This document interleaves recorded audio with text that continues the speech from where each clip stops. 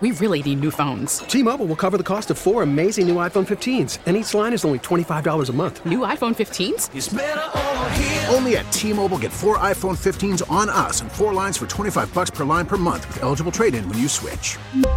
Minimum of 4 lines for $25 per line per month with autopay discount using debit or bank account. $5 more per line without autopay, plus taxes and fees. Phone fee at 24 monthly bill credits for well-qualified customers. Contact us before canceling account to continue bill credits or credit stop and balance on required finance agreement due. $35 per line connection charge applies. See T-Mobile.com. I gotta get down. I gotta get down. Or I can't work. There goes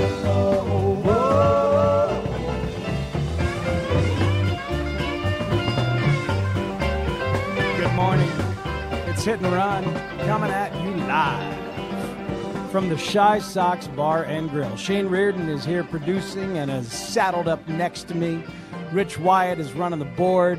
Some Sox fans are hanging out, either hydrating with water or hydrating with the water portion of the beer that they have started to drink. I do see some beer in place. It looks delicious, but not quite yet. Not quite yet. People are here to taunt me with their alcohol all morning long. I would expect nothing less. A couple of texters asking, who was that guest? What, that stuff was great. That was Chris Kampka from NBC Sports Chicago. You can find him on Twitter at @CKampka. And yeah, that was some interesting stuff about the plate appearances and about Yoan Moncada. How is Yoan Moncada not an all-star when you consider the rarefied air that he is in? Statistically, that was great stuff. The list of 7 people who are hitting as well as Moncada, who have an on-base percentage as good as Moncada, who have a slugging percentage as good as Moncada. That list of 7 includes Rafael Devers, Nolan Arenado, Charlie Blackmon, Cody Bellinger, Christian Yelich, Freddie Freeman. That's ridiculous. And Yoan Moncada, all-stars all, and as he should be. But anyway, speaking of the All-Star game, one quick thing before I get to some of the stuff I mentioned I was going to get to. I need to praise Major League Baseball for doing this right. Now, if they did it right last year, I don't remember, and shame on me, but I know they're doing it right now. That the futures game, the MLB futures game, which features all these young stars that growingly more and more fans have gotten to know, are intrigued with as you follow the farm system rankings, as you breathlessly watch promotions, hell, as you watch minor league games on your computer to see how a Luis Robert is doing, to check out, some of these starts for young Cubs, Amaya, the catcher. If you want to see some of these guys, you've been able to. Now the futures game, which showcases them, is no longer being played on Sunday afternoon opposite actual Major League ball games. I called for this several years ago. And every year I would bring it up and rail about it, usually on this show or wherever. And the other day, it came up in conversation in the dugout, in the Sox dugout, with some other media. And someone said, no, wait a minute, hold on. The futures game is tonight on MLB Network and watchable on MLB.com. It exists in pristine isolation, away from other baseball activities, away from other baseball games. Home Run Derby then tomorrow on Monday, the All-Star game on Tuesday.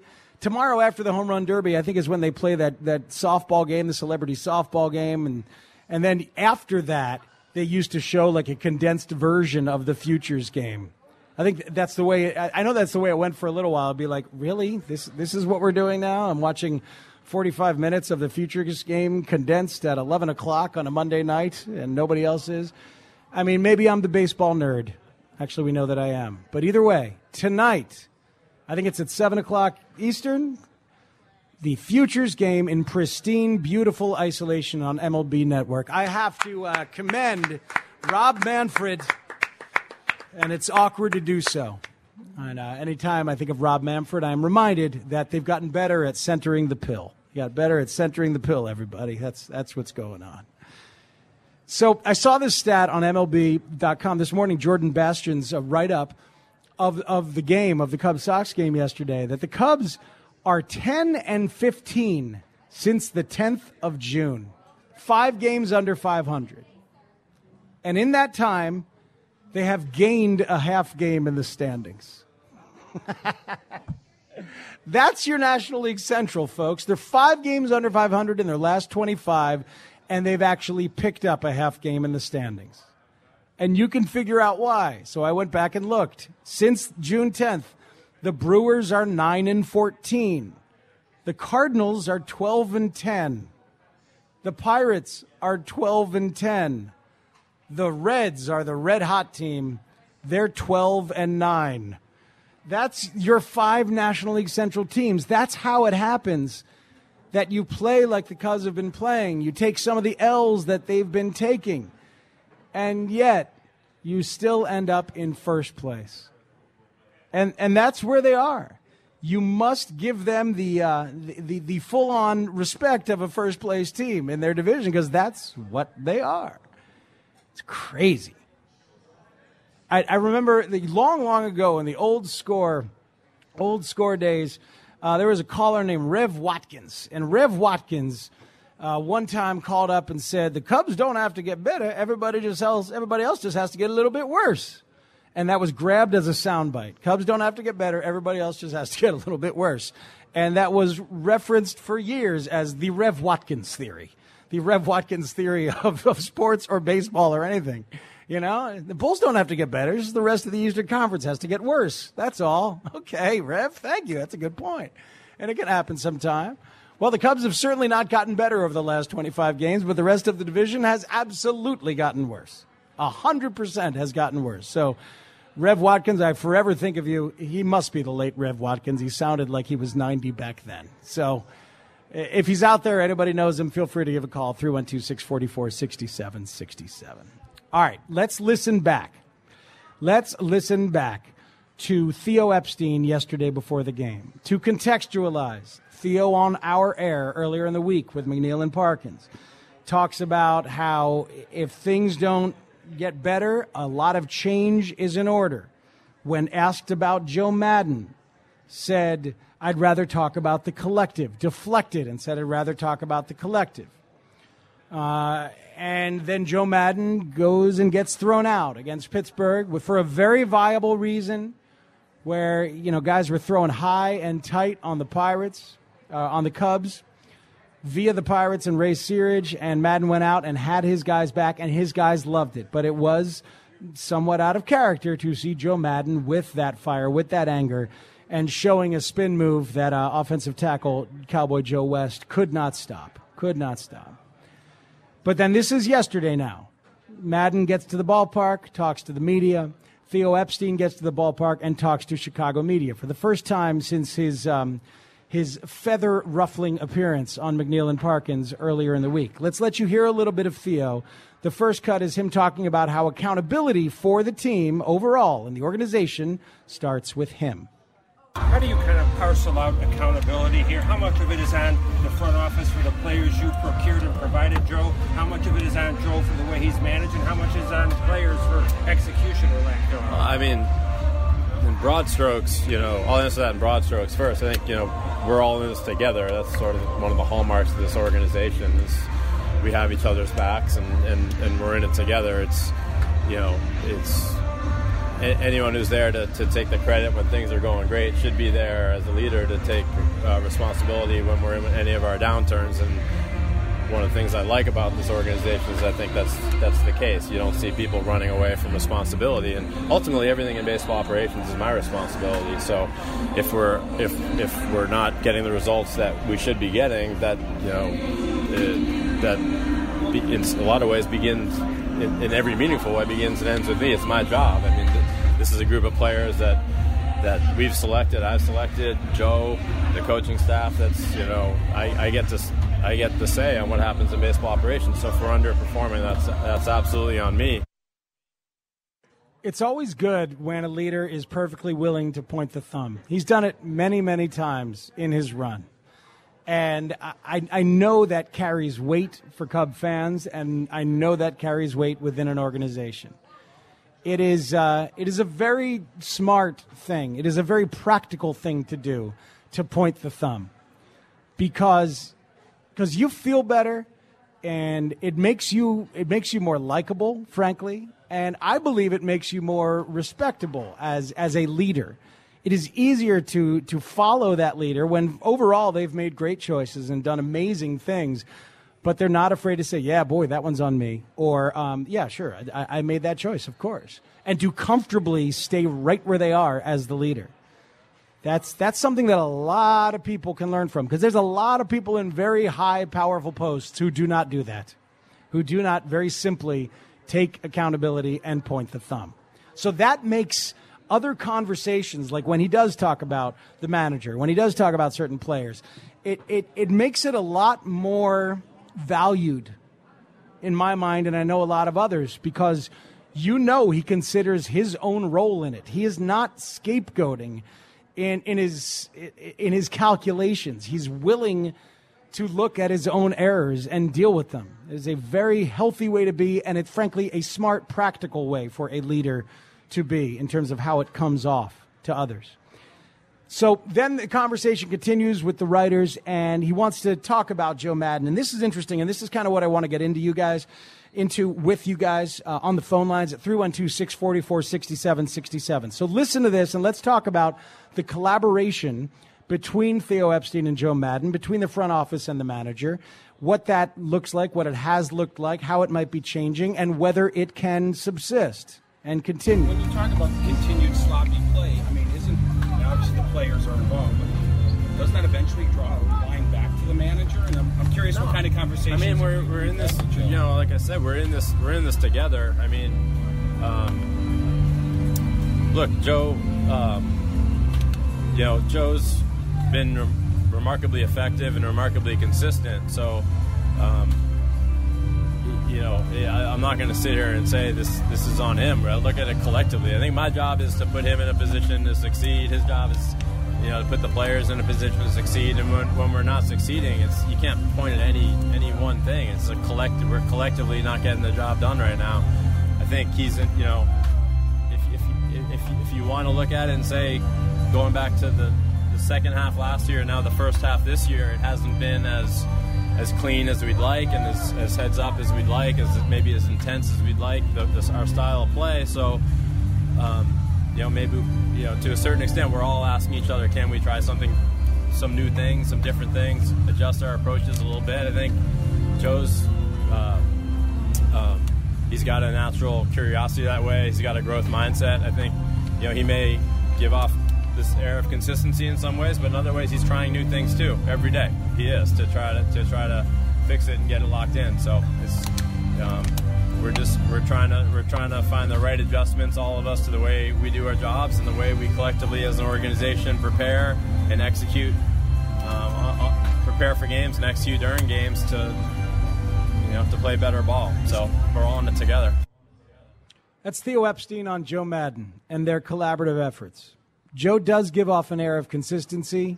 It is part of what has made him a great atmosphere provider as a manager.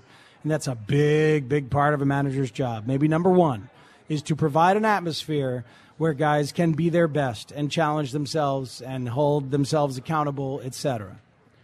But like Theo says there, you got to try new stuff. I talked about it yesterday, and I know that the front office wants. Managers have to have a second gear. You got to have that another thing to do. If your players need to be shown some anger to become a little bit more accountable, to stop playing quite so sloppy as the Cubs have been playing, boy, I hope that's in your bag. Is the anger in Joe's bag? Is a different sort of conversational approach in Joe's bag? He's a very, very smart, very curious guy. And as a leader, you got to keep evolving too. And we've heard through the years, Joe reads like crazy, reads books about leadership, tries to do his thing. And he's got a very firmly established way of being, but he's continuing to be curious and continuing to be active. And that's what Theo Epstein is demanding, and the front office is demanding, and frankly, what the situation demands. So I thought that stuff was interesting, where he talks about how they are tossing around concepts together. I want to know, man. I would love to be in those conversations. There's a lot as a baseball junkie that I have wanted to be a part of in terms of this Cubs rebuild and how it's gone, and watching the way that things have happened. But moments like this right now, what those conversations are like, that, and what kind of methodology they choose, is fascinating. I'll find an article about a different manager from a couple years ago that I've referenced a couple times. I'll find it at the break and summarize for you what another manager did in a similar kind of moment, because it's what I always think of. And it's because this is a key moment here for Joe Maddon. Because some managers would just dig in and stay stubborn. I'm just going to do what I do. I'm just going to do what I do. Thank you. That's not what Joe's done all year. You know, as soon as they made it clear you're not going to get a contract extension right here before the season, we're going to let you, manage out your contract and then we'll talk. That changed the dynamic drastically, and they asked Joe to change. They made some changes for him, and they asked him to change on some other things, and he has. He has changed. So, and he continues to change. He continues to push himself at their request and at their behest. And it's fascinating to me because that is a made guy. Joe Maddon is a made guy. He's a Hall of Fame manager. He was absolutely brilliant in Tampa for a long, long time. Made a World Series for that team, that tiny little market. Came to Chicago, part of the curse-breaking Cubs World Series. A made guy. Last 4 years, they've averaged, 95 wins?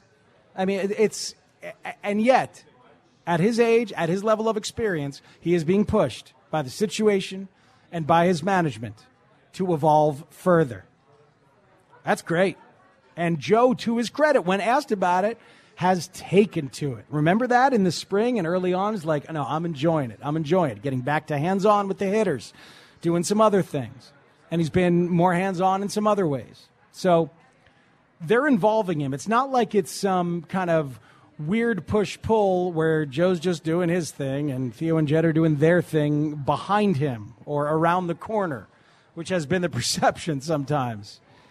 He's involved.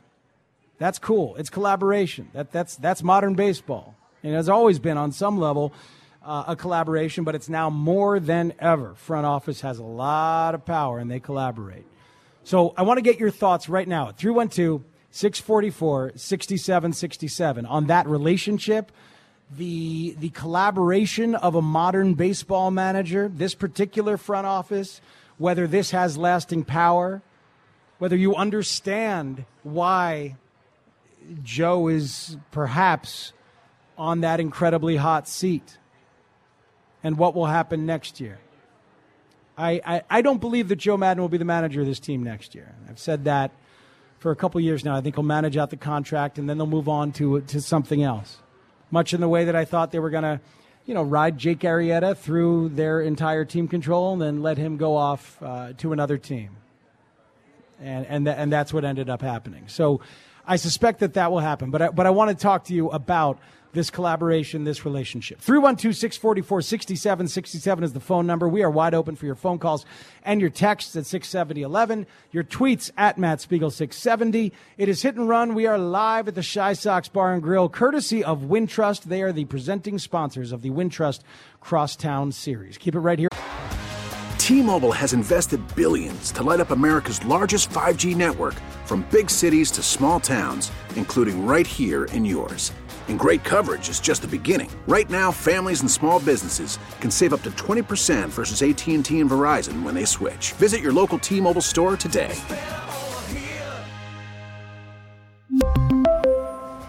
Plan savings with 3 lines of T-Mobile Essentials versus comparable available plans. Plan features and taxes and fees may vary. On the score. You're listening to Hit and Run on 670 The Score. I'm Matt Spiegel. I'm here with you every Sunday morning. Right now we're at the Shy Sox Bar and Grill. Here's what's going on the show. At 10:40, White Sox reliever Aaron Bummer is going to join us. He's a 19th round draft pick, a day 3 draft pick, the lowest picked player on this entire White Sox roster. And he is now as good as he is. It's pretty cool. Cool story for Aaron Bummer and a nice dude. So we'll talk to him at 10:40. Steve Stone at 11 o'clock on the phone. And then coming by here in person is White Sox straight-up legend. That's right, I'll say it. Ron Kittle. Every time I see the 83 uniforms, I think of Kittle and Greg Walker. And we will talk to Ron Kittle right here at Shy Sox Bar and Grill in about an hour. First, though, we go to the phone lines and talk to you about Joe Maddon and Theo Epstein, as I just kind of discussed and talked around the Theo cuts about that relationship and where things stand. Let's start with Kathy in Highland Park on 670 The Score. Kathy, good morning. Thanks for calling the show. Oh, you're welcome, Matt. Yeah, great conversation. And I think in general it would be great if someone could directly ask Theo Epstein, what is the role of the modern-day manager?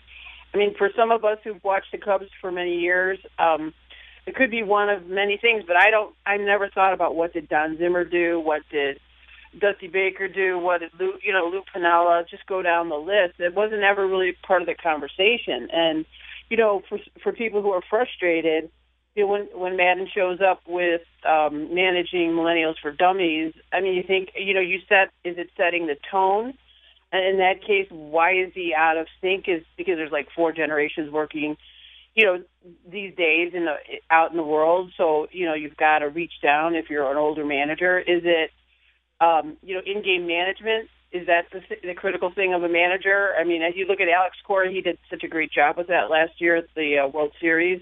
Is it drilling? Because some people are frustrated with the in the base running errors and all the errors we're seeing. I mean, is he running in-season drills with the team? Are we just managing the coaches below him? Is that what the role of the modern manager is today? And I know he was told to be more hands-on, but is he like I said, they showed that video of him, hitting with the players, showing them how the bat works in spring training, but is he currently doing that now? So part of the discussion is, like, what does a manager do today? When we don't see success, I guess we start to question that.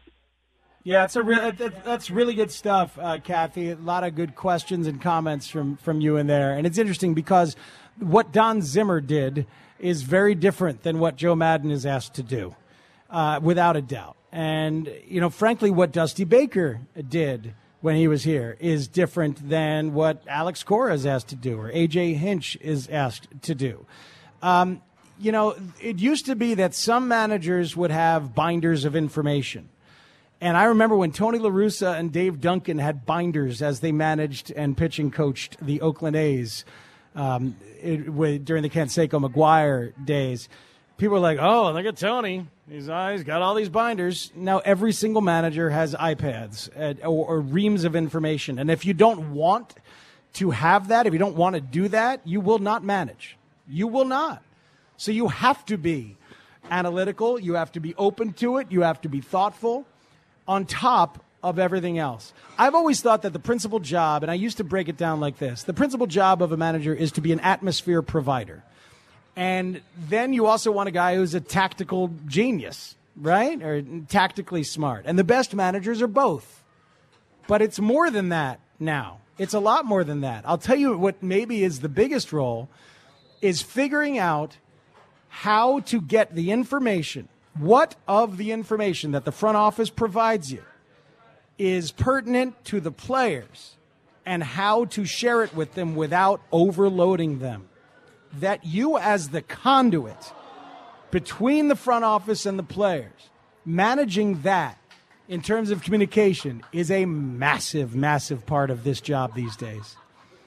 And for each player, it might be different. Sometimes, I'm sure that a modern manager, every once in a while, as he talks with a player, has to MF the front office with the player, right? And be like, I don't know what the F these guys are. They're giving you so much. I mean, let's you and me, let's figure out what matters here, okay? Let's look at this. So the player feels like he's empowered and he's not robotically doing what a suit is telling him to do. In other situations, the player might be completely into what the suits are telling him to do. Kyle Hendricks might be going directly past the manager and past the pitching coach and emailing directly with front office guys and saying, okay, what's this? What's this? Or they've given him access and now he just does it himself. All the players are different that way. And your job as the manager is to make sure, one of your jobs is to make sure that information is getting there. So that's a big part of it. And then there's the teaching. The specific teaching. Boy, a lot of us think you shouldn't have to teach fundamentals by the time these guys get to the big leagues. But, oh, yeah, you do. Yeah, you do. So then you delegate. And Joe Madden has talked about this a lot. He delegates very strongly in terms of giving his guys responsibility. Brian Butterfield teaches base running. You got a problem with the base running this year? It's probably more on Butterfield than it is Madden. It's on the players themselves, but it's more on Butterfield than it is Madden because Butter's doing that. Infield defense, different guys have different things, different tasks. Tommy Hotovy, man, this is his pitching staff. And in terms of that role that I was just talking about of translating the information from front office to players for the pitchers, Tommy Hotovy is chosen specifically for his ability to do that, as well as his personality and getting along with these guys. So it's a fascinating conversation to me to discuss all those details. If I were to simplify what A.J. Hinch is, what Alex Cora is, they are a partner. They are a partner for that front office. But personality-wise, they are strong as hell and compelling and magnetic personality to lead their guys, to talk to their guys. And, and they have a few different gears to their personalities. They can be fun. They can be, and what's the perfect leader to you? What's the perfect manager to you? You're going to be fun. You want to be compelling. You want to be interesting. You want guys to want to listen to you. But you'd also like to have them fear you just a bit. They got to fear somebody just a little bit. And it's not even fear like he's going to hit me, but fear in letting them down. You don't want to let them down. So that's got to be in there for me in that personality. It's got to be in there somewhere. If it's not in the manager, it better be in some of the players or some of the coaches. So that's the stuff. That's the stuff. And you hope that all of it is worked out between front office and manager. And if it's not, that is the reason you see change these days. It used to be that you go from a player's coach to a disciplinarian, right? They used to go back and forth between that. It's not that simple anymore. Bottom of the hour is brought to you by Northwestern Football. Join Coach Fitz in the Big Ten West Division and Holiday Bowl champions at Ryan Field this fall when they host Ohio State, Iowa, and more. Season and single game tickets are on sale now at nusports.com. Jason is in Highland Park and is now on 670 The Score. What's up, Jason? Mrs. Spiegel, good morning. Great show as always. Good to hear you on the airwaves. I think you're having a great conversation about Joe and Theo's relationship and how much different it is now than even when Lou Piniella was here not that long ago, it seems. I think part of the what I wanted to say was I think I'd like to see, before we start talking about Joe not coming back next year, like maybe people be a little more patient and maybe give the rest of the year before we start calling for his head a little bit. Not you, but there are those who are calling for his head. You know, we've had, if you recall, managers over the years, I don't want to bring up all the names, but good Lord, some of the managers they've had. Let's wait before we decide we've had enough of winning to go a different direction. And, and can I make one other point? Sure, go ahead, Jason. About Theo. Theo's made some moves that haven't worked out or haven't worked out like they'd hoped. But that happens. I mean, 3 years ago, Gleyber Torres was an A-ball, right? I mean, he was blocked by Zobrist and Russell and Baez and Bryant. You know, there was no room. They got Aroldis Chapman, and they won a World Series because of that move. Yeah. We traded Jorge Soler for Wade Davis, who was a good pitcher for them for that year they had him. And Soler, who was one of my favorites, this is the first year it looks like he's going to really fulfill some of that promise. You know, sometimes trades just don't. You can't keep everybody, I guess, is my point there. Sometimes you've got to give a quality player to get a quality player back. Although I will tip my cap. I don't remember if it was you or were you with Danny Parkey that who mentioned the LeMahieu and Colvin for Ian Stewart trade. Oof. Sometimes they're like that. But you know what I want to say? I appreciate the show. I think you guys do a great job. But, Matt, I think you're doing a great job of getting all angles on this, and I appreciate you, man. You have a good day. Hey, Jason, thanks, man. You have a good day. I appreciate the kind words, and thanks for the thoughts. In terms of Joe getting the full year, I get it, and I had suspected that was going to be the case. It's just that they've been not good. They have played poorly sometimes, and they haven't played crisp. Joe will tell you that himself. Theo will play that himself. When I see what appears to be a lack of focus or attention to detail on defense, missing cutoff guys, a couple more errors yesterday. The base running, there's a base running metric, an advanced base running metric on FanGraphs that ranks all the teams, puts everything together. Patrick Mooney had it in his piece the other day on The Athletic. The Cubs are 22nd out of all 30 teams. In errors, as I looked the other day, they had 60. They were 4th in all of baseball in errors. Those kind of things, frankly, is when you think about leadership. It's when you think about why are these guys not in the right collective headspace to be spot on.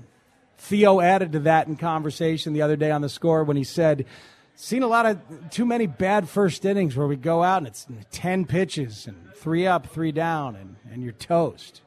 So, yeah, there's a lot of reason that we've gotten to this point with Joe's job being on the line, and that's because of their record, because of what they are. They are 16-19 in their last 35 games. As I mentioned, they are 10-15 since June 10th, and yet they've picked up a half game in the standings. That's the good fortune that finds them in first place in the National League Central. Appreciate the conversation with all of you. Appreciate the text at 67011 and everything. We're going to move over to some White Sox conversation. Aaron Bummer, the fine left-hander reliever for the White Sox, will join us next. Steve Stone to talk both teams at the top of the hour. And Ron Kittle will be swinging by the White Sox Bar and Grill at 11:30. Keep it right here. It's Matt Spiegel on Hit and Run on 670 The Score. After the end of a good fight, you deserve an ice-cold reward. Modelo is the mark of a fighter. You've earned this rich golden lager with a crisp, refreshing taste. Because you know, the bigger the fight, the better the reward. You put in the hours, the energy, the tough labor. You are a fighter, and Modelo is your reward. Modelo, the mark of a fighter. Drink responsibly. Beer imported by Crown Imports, Chicago, Illinois. 3-2. Here comes strike 3. LeMahieu mystified by Bummer's sinker. And the Sox win the opener of a rugged 15-game stretch. 5-4 over the Yankees.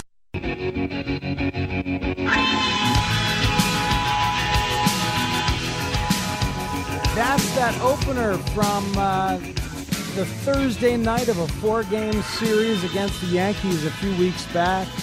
The next night was a Giolito night.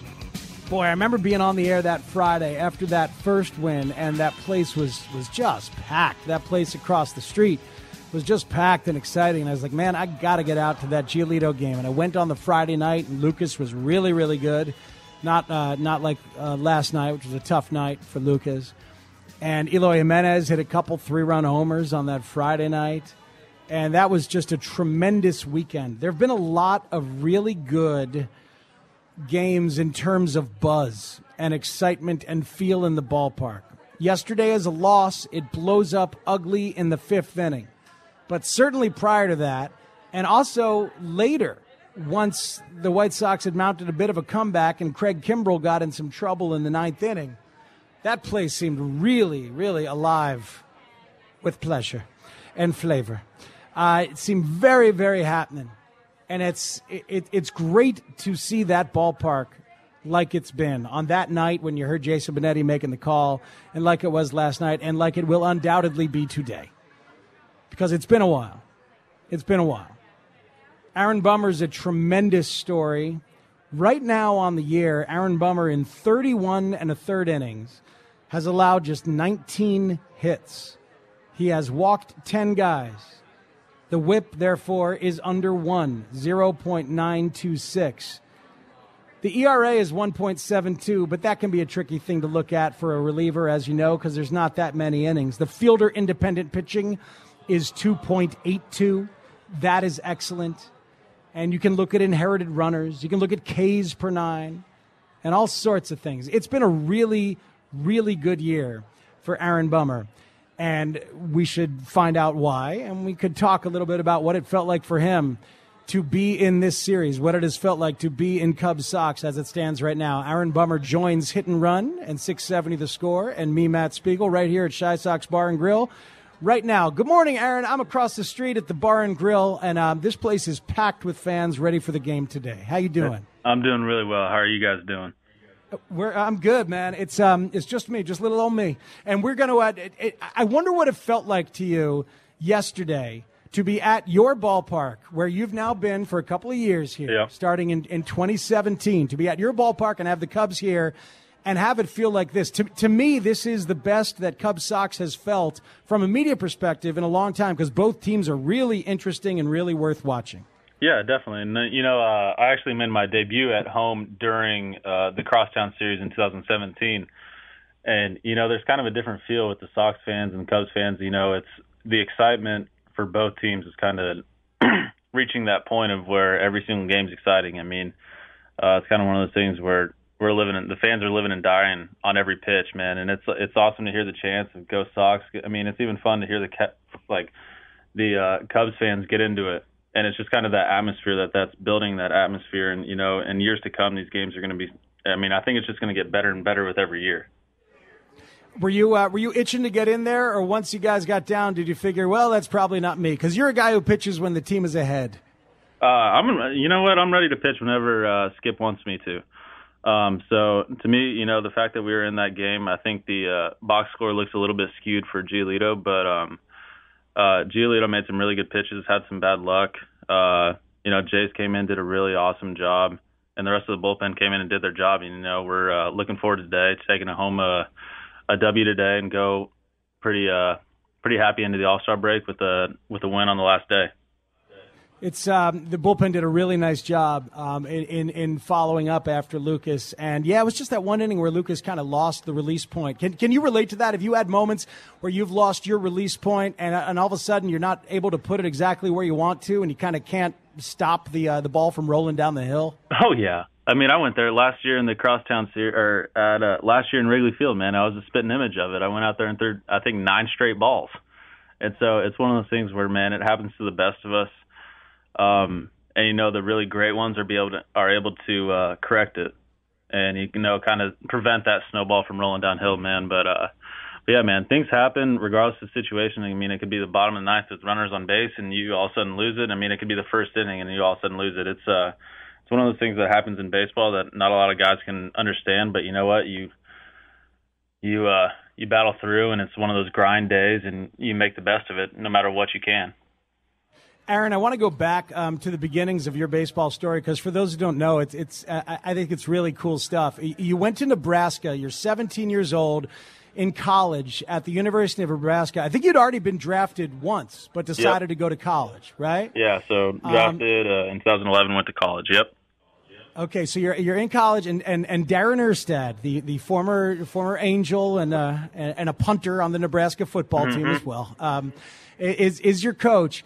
And as he says it, at the time, they weren't even like calling signs when you would giving signals when you pitched, because they were just like, all right, you just throw it over the middle, because the ball had enough movement that they were just like, just go ahead and throw it. Is that true? Oh, yeah. They didn't trust me to throw it to corners. So we set up down the middle. We gave a sign of a 0, which was a fastball down the middle, and I got that until we had 2 strikes. And then I would throw 1 slider, and then if that slider didn't get him out, it was back to fastballs.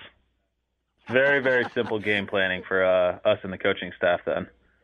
See, that's a beautiful adjustment, though. If you've got a guy whose ball has crazy movement, but he can't pinpoint it, just let him throw it, and guys aren't going to be able to handle it. It's just one. It's one of those things where I'm blessed to have a ball that moves, and so I hope that, ideally that's not the goal for me every day going out, but the days that I don't have my best stuff, I trust in my ability enough still to go out there and just, if I don't have pinpoint command, I'm going to go out there and try and throw it over the plate and make things happen.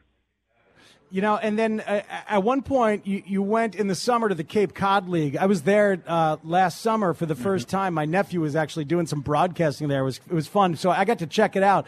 That's an amazing place to play, and I think things went really well for you there because you started throwing in shorter stints. It was a different kind of usage for you as a reliever, right? No, I was actually still starting. I was still starting in Cape Cod, but the innings, the pitch counts and things, is summer ball. Instead of throwing 110 pitches an outing, you're throwing 75 pitches an outing, and it's a little bit less taxing your arm. So it's kind of one of those summers where I was able to figure a lot of things out just by trying to get in sync with my body and not being too tired out there, and really just developing and kind of maturing into my body and maturing my mind and going out there against some of the best hitters in the game. It was just it was an awesome experience, and I mean, it was something that I'll never forget and can't wait to go back someday. Cool. And then the draft comes around, and you disappointingly last until day 3 of the draft. Uh-huh. And the story is you're cleaning the carpet in your basement when you get a Yep. call, right? You're carpet cleaning. Yep. And the White Sox call and take you. And I love this, and I want to ask you about this because Darren Erstad, your coach, and I know he's still you're still friendly. You guys are still very close. He told you to go, right? Because sometimes coaches will say, no, come back, you're not quite ready. Why did Darren think that you were ready to go to the pros? I think Darren believed in me and my stuff. I mean, I think he always did, and I think he believed in his guys. And I don't think that he told me at that time, but he really told the only guys that he was telling to go to the draft were guys that he believed to be big leaguers. And it was something that I didn't really understand at the time. You kind of just see the draft as a junior, and it's your only opportunity to get a signing bonus, those type of things. And so that's as the player aspect of trying to go out there and I guess in reality is go out and start your professional career, whereas a college coach is looking out for you, not necessarily on the money side, but looking out for you in the best of your career. And I think that he put a lot of faith in me, and he believed that I was going to be that I had the ability to be a big leaguer. And he told me to get out there and go and start it. And we're standing here now, and I'm very, very thankful that he kind of gave me that advice, and we were able to keep that relationship. And I really look up to a guy like that. It's pretty great to find a guy like that who you understand genuinely has your best interests at heart, despite what his role is and what his job is. All right, in this brief Aaron Bummer, This Is Your Life segment, I promise only 2 more little nuggets here. Tommy John surgery wipes out a couple of years for you. What did that do to you mentally in terms of thinking about the rest of your career? It was tough. It was kind of something that I didn't really see coming. But the one day I actually had bone spurs and loose bodies taken out of my elbow in April of 2016. And then by August of 2016, I was still in pain, still hurting, and was kind of just looking for an answer. And all of a sudden we realized that my ligament was torn off the bone. We're like, okay, that makes a lot more sense. So, I was kind of relieved to potentially be pitching pain-free in another year or so. And, I was surrounded by a great group of guys. Me and Jace Fry went through the entire thing together. The first day, or I take it back, so I had Tommy John surgery in 2015, but day 1, February 1st of 2016, me and Jace were playing catch together. And so we were there's 3 other guys out there that we were all pushing each other. We had a great support staff, physical therapists, these things. And so having teammates around you that are going through the same trials and tribulations that you are was definitely a blessing. And we were able to all push each other. And that made it a lot easier, especially on us, in the fact that there was kind of somebody else doing it. You didn't feel like you were on an island alone or things like that. But, it was tough mentally, but it was a grind, and I definitely think I matured a lot physically, matured a lot mentally, had time to work on mechanics, had time to build up arm strength, all those things that kind of gets lost in the mix of trying to win games in college, trying to develop in minor league baseball. We were kind of be able to go back to square one, and we're in a good spot now. So it was tough, man, but we're here now, so I can't complain. No, right. And then, and you come back healthy and you climb through the system, get to the big leagues. And the last one I want to ask you about is June 2018 when you get sent down. We've seen this a lot. Guys come up and they struggle and they get sent down. And what were your thoughts and emotions when you got sent down? Because you came back up in September. It was kind of a simple thought, and saying, I mean, it's a baseball mantra for a lot of times, but if you don't like it, play better. And so I kind of took that mantra of saying, all right, I don't want to be this guy that keeps going up and down, and I really wanted to establish myself. And so there's two ways you can get sent down and put your head down, put your tail between your legs, and kind of go out there and think that the world's out to get you, or you can go out there and try to make a difference in yourself. And so a lot of time that I spent in Charlotte and a lot of time this offseason, I tried to go out there and make myself a major league pitcher because that's who I wanted to be. That's what I've always wanted to do. And, a lot of things kind of rolled my way. And the things that I did this offseason of adding a cutter, getting bigger, getting stronger, all those kind of things kind of took off. And, I'm definitely thankful that I did have the right mindset on going down. Yeah, I mean, it sounds like the commonality there is like you didn't consider yourself a victim, or if you did for a moment, you transitioned pretty quickly to, all right, what do I have to do, Yeah. And now here you are. So having gone through all of that and pitching as well as you are, what's the mindset now when you get the call and you walk from the bullpen to the mound? What's the mindset at that point for you, Aaron? I mean, it's simple. It's just go out and get the job done. Whether or not we have the lead, and it's my job to hold a lead, whether or not it's a tie game and we need to hold a tie, or whether or not we're losing and the game, and we need to stay in the game, regardless of regardless of the situation. I'm going to go out there and try and do my job to the best of my abilities. And at the end of the day, I'm going to look back and ask myself if I got better that day. Because my goal still is to get better every single day, regardless of the results, regardless of anything. And so that's really what I'm striving to do. I'm trying to go out there and get better every day and get the job done. It's good stuff. Last thing for you, Aaron. As you look around, and Dylan Cease is now in your room, more and more, you look around, there's a lot of good young players, aren't there? You guys realize that things are headed in the right direction. Can you guys all feel that as a collective right now? Oh, yeah, absolutely. I mean, everyone's starting to build off each other. You're starting to build off the success of the guy sitting next to you.